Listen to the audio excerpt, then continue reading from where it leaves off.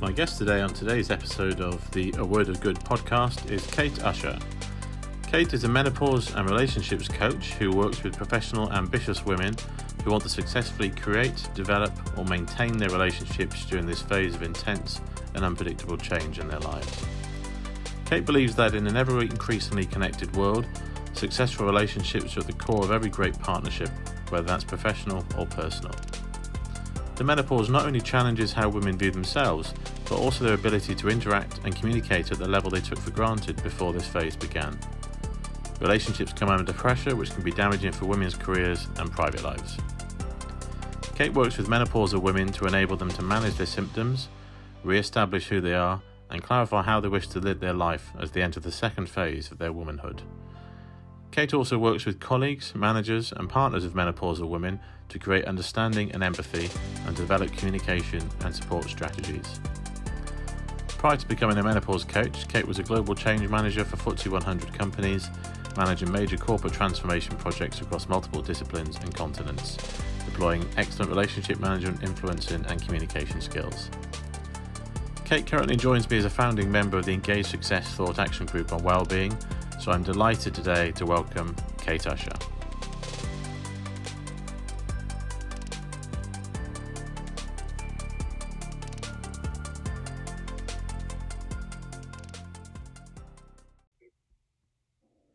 Hi Kate, how are you?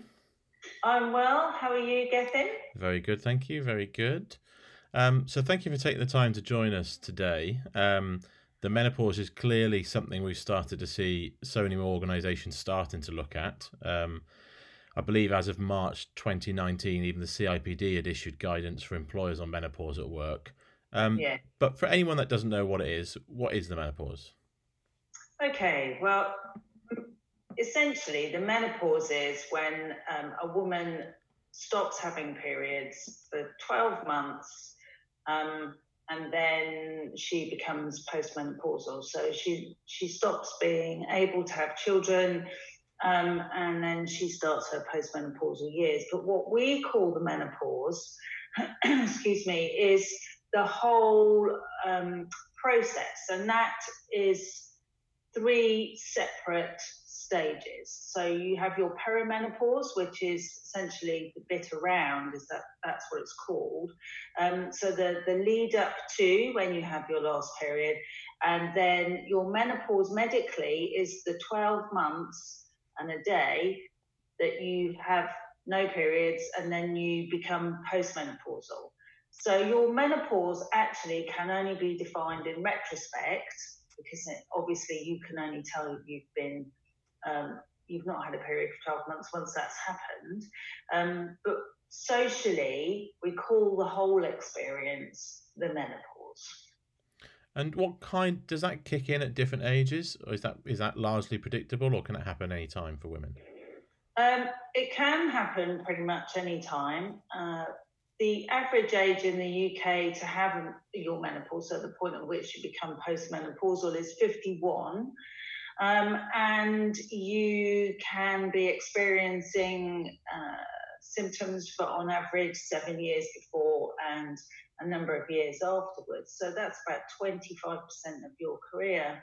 But the important thing to notice is that obviously that takes you into your mid to early 40s, but 1 in 100 women have their menopause before the age of 40. And equally, if you have a medical menopause, so it's brought on by cancer treatment or a hysterectomy, you can have that any time of your life. And there is, of course, the few girls who have premature ovarian insufficiency who can have their menopause in their teens. So it can happen at any time, although it is rare. But generally, women start to experience their menopause sort of mid 40-ish. And that's really interesting what you said there about the fact that it could obviously affect 25% of a woman's working life. That's quite significant. Yeah. It's huge. And that's one of the reasons that organisations are now starting to take note of it, because there are more women in the workplace. And at 25% of your career, and on average, that's when you're at your most able, at your most valuable to the organisation, because you have the greatest longevity of service in an industry and possibly in that organisation. So just as men, when you're at that age, you are at your peak and you're starting to push on into the next level of management and maybe into board level. So it is important, if you look at it like that at 25% of a woman's career, we start to help women through this phase. And we know from all the other podcasts we've recorded already for this series just how much poor well-being affects people's ability to do their job and do it well. You became a menopause coach because of your own experiences. Can you tell us a little bit about those, please?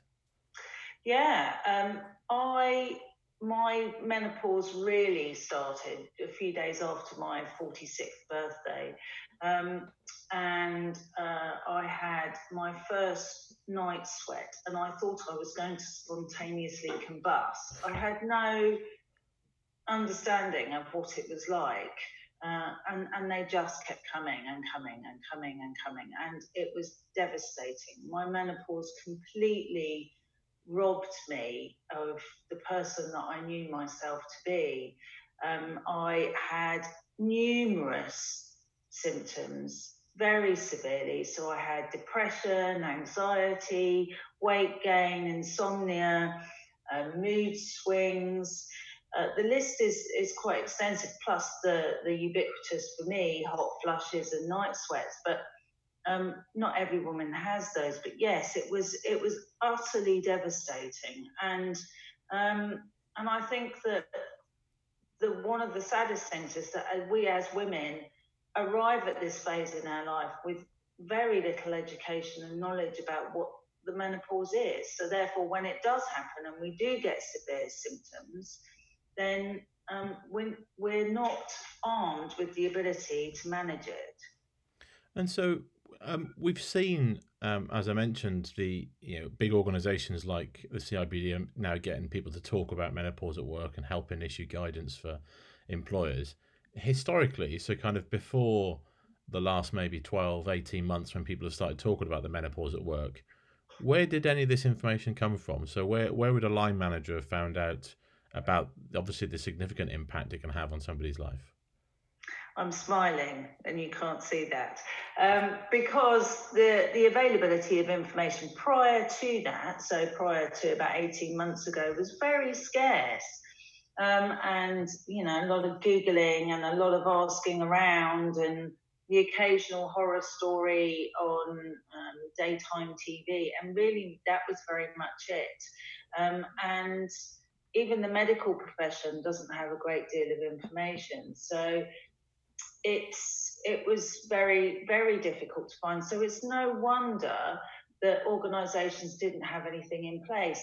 But equally, workplaces they're a reflection of our greater social comfort or discomfort with subjects, and that goes right across the wellbeing board, even in finance. So for yourself, but the menopause was not something that we discussed. It was not an open topic, and therefore the workplace reflected that. And the fact that it's changing socially means that it's changing in the workplace as well. So, the reason the CIPD came in, and before that, the Faculty of Occupational Medicine, that they started providing information was because there was very little out there. There was a government report that came out a few years ago, and that was really the first major piece of information.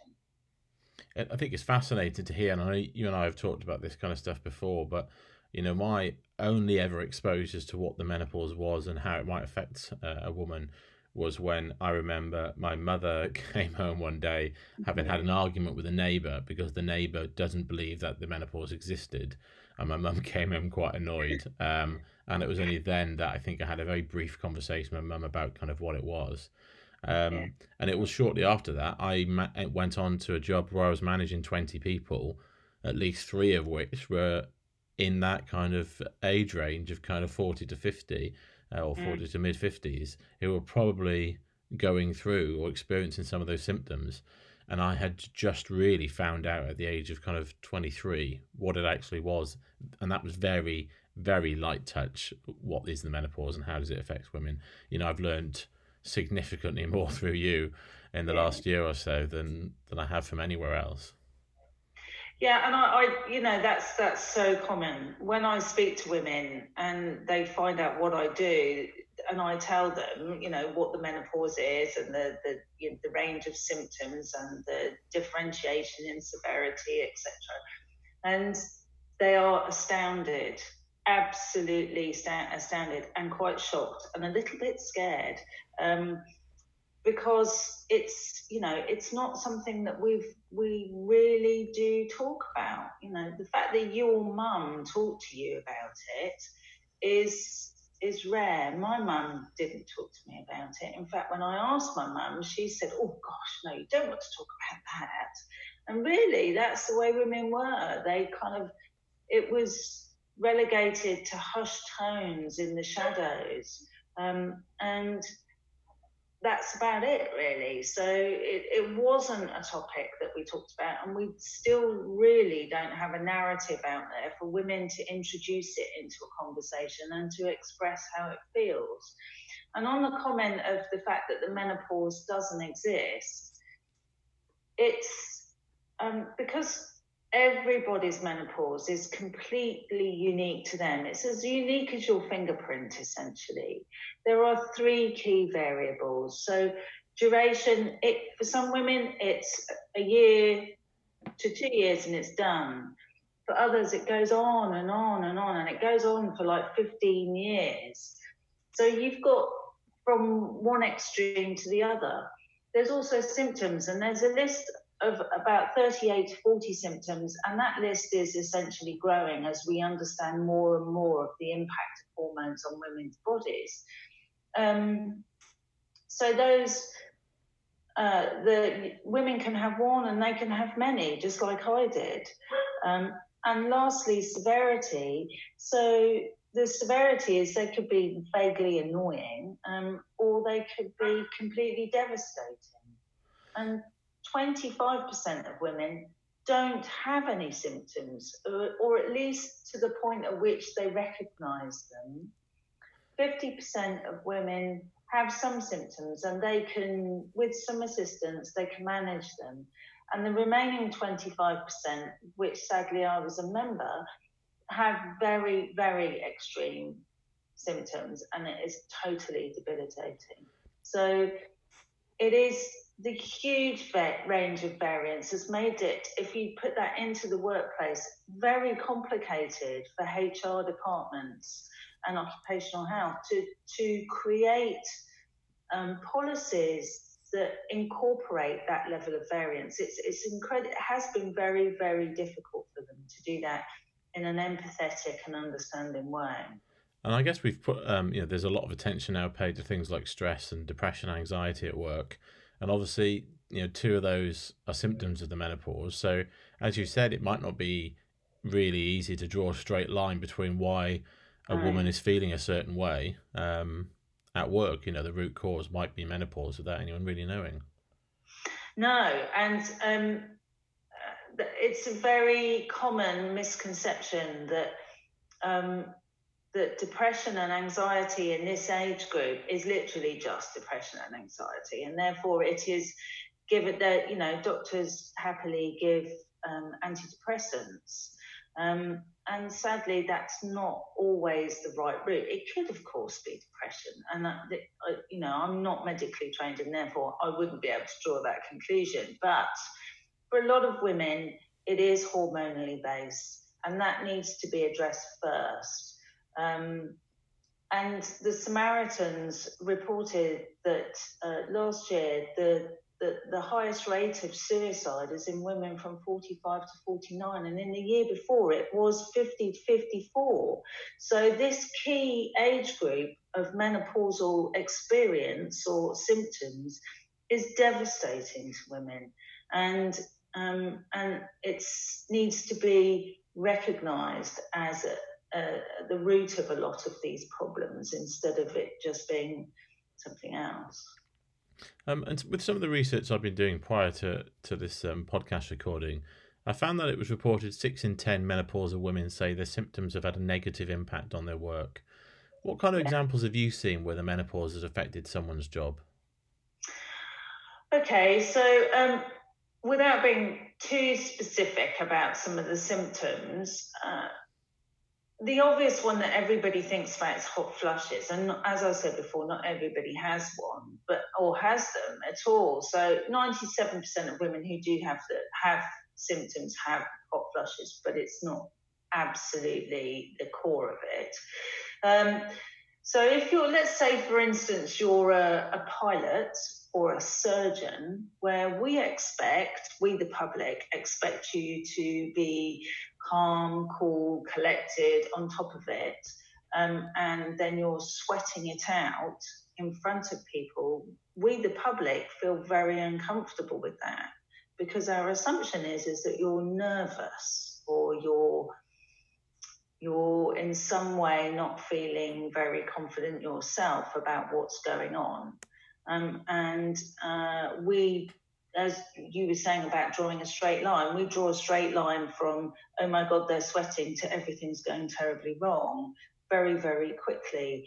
And equally, surgeons, if they're in the middle of an operation and they start sweating, their team starts to feel very uncomfortable about it. So also, a number of the symptoms mean that you have to excuse yourself from the room. So if a woman is giving a presentation or delivering some training, and she has to continually say, oh, just comfort break, I'm just going to leave the room, that is not always seen positively. And also outbursts. So if a woman is suddenly bursting into tears or getting very angry or stroppy with a number of team members or other managers, then that is highly detrimental to their professional persona. I mean, bearing in mind that women have spent 20 years building up this career, and then suddenly they're bursting into tears or screaming and shouting at someone, and that 20 years is immediately forgotten. Likewise, if they're in a position where they're having to talk to other people, and they have memory loss and loss of verbal recall. So what can happen there is you open your mouth and nothing comes out. In fact, the whole sentence has disappeared. Names, places, things that people would previously have nailed, suddenly they just can't, and it devastates their confidence in themselves and their ability. And that equally has a spiraling effect. I mean, it's got this huge knock-on effect where it affects women's confidence, and then they're unable to sleep because they're very stressed, and then they eat too much, and then they put on weight, and that affects their confidence. It's ridiculous how all-consuming it can be. But the symptoms are huge, and they do affect women very, very much. And because women are not isolated, they don't work on their own, and they interface with other people, they vicariously experience the menopause as well. And lots of those things that you mentioned kind of become a bit self-fulfilling as well, don't they? So if you feel yourself getting kind of a hot flush, or your face is going red whilst you're giving a presentation, that feeling, as we all know, starts to make you feel more kind of put off and slightly embarrassed and things like that, and that affects your ability to continue to perform.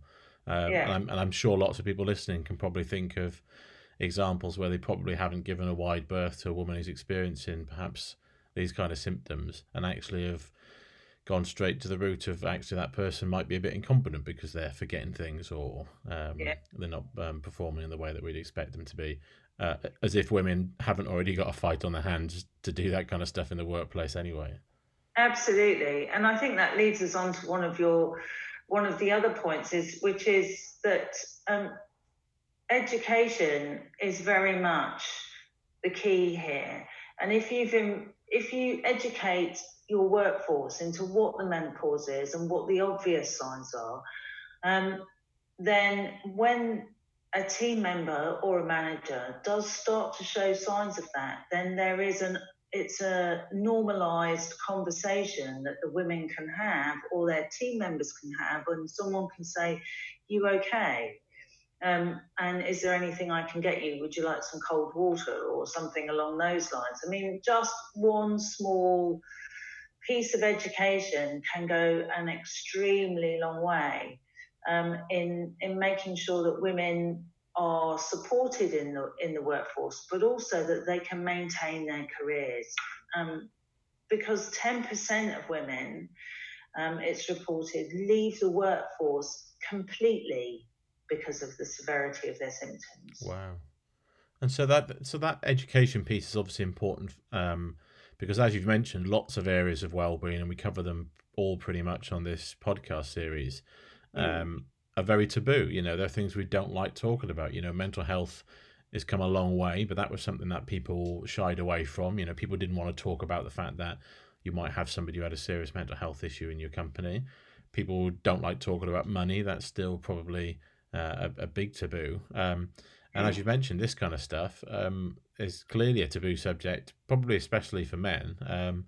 And I imagine we're still in a position where men are mostly in managerial positions. So if somebody has a manager, it's probably at the moment, unfortunately, more likely to be a man who isn't aware of this stuff, who isn't aware of all the stuff we've just talked about, doesn't understand some of those symptoms, and doesn't understand remotely probably how they can help.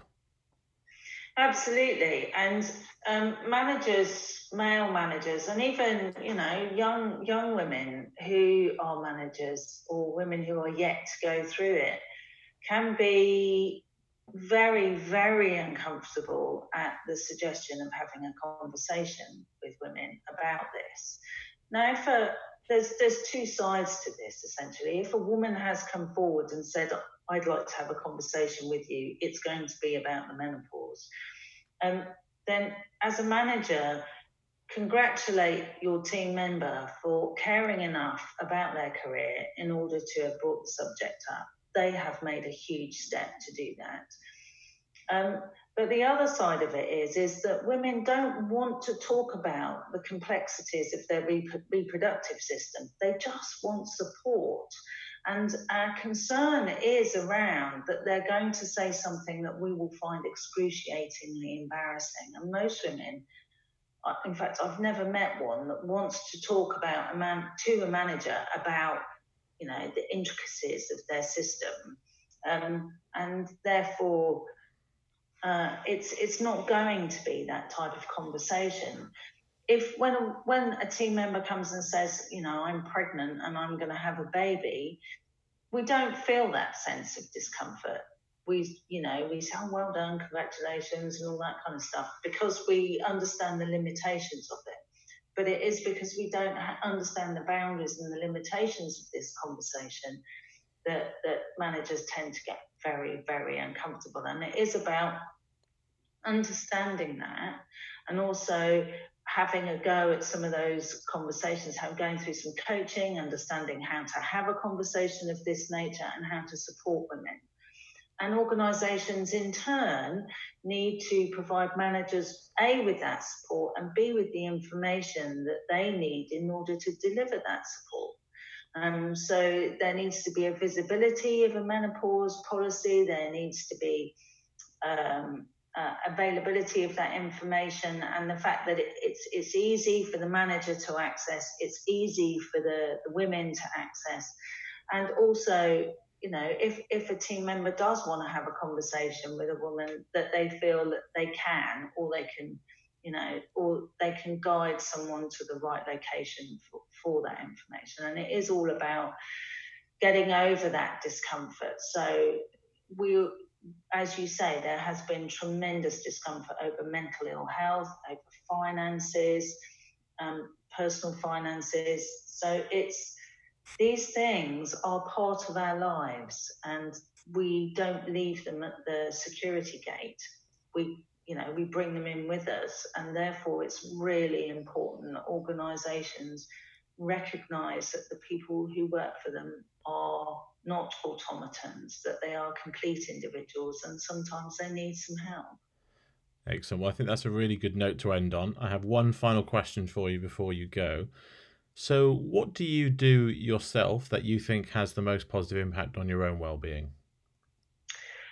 Exercise. I run 3 times a week, and I only took that up last year at the age of 50, and I completely changed the way that I eat, and I recognise in myself that if I'm not running, then I start to feel uncomfortable, and it's good for my head and it's good for my body, which in turn is good for my head. So it's a win-win situation.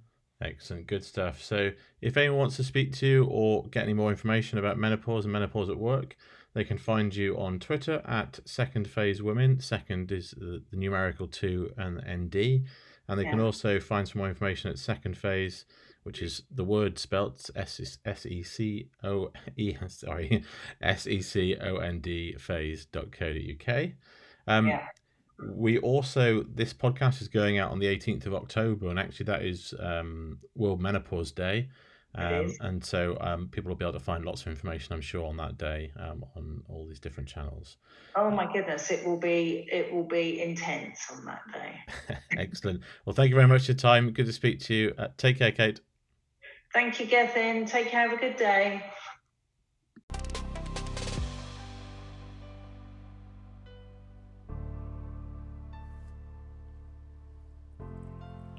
Join the workplace wellbeing discussion online by tweeting your thoughts and questions to @WorldOfGoodBook. Thank you to my guest today, and thank you for listening.